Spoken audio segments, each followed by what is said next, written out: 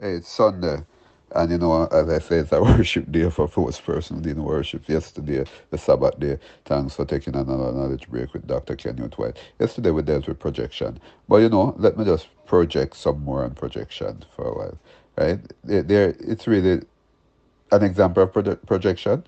You may dislike your new coworker, but instead of accepting that, you choose to tell yourself that they dislike you. That is projection. Really, it's you dislike them. Yeah? You start to interpret their words and action towards you in the worst way possible.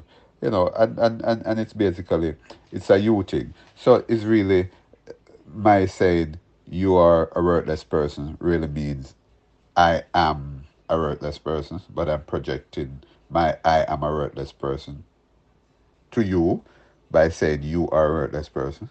Yeah, that's a projection thing, and it's really defense mechanism, and we're still on the defense mechanism. And let me go into the final one for the week as we continue to next week. So we're going to the fourth one, which is displacement.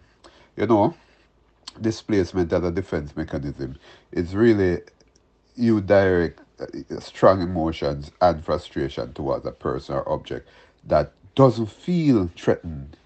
Yeah, and this allows you to satisfy an impulse to react, but you don't risk significant consequences. So in other words, then you beat up on something else or someone else who less likely to cause you any challenge, who less likely to hurt you, so you will actually beat up on those insignificant things or weak persons in order to satisfy yourself, because you cannot beat up on this the strong person who actually exert that sort of a behavior that causes you to have this negative feeling. So you can't beat the bully, so you find the weak person and bully them, right? And that, in other words, you get it off your chest with somebody else, with something else, because you can't face the bully. You can't face the thing that will hurt you. So you displace that strong emotion, that aggression to somebody else. Yeah, you displace that strong frustration to somebody else or something else. A good example of this defense mechanism is getting angry at your child or spouse because you had a bad day at work.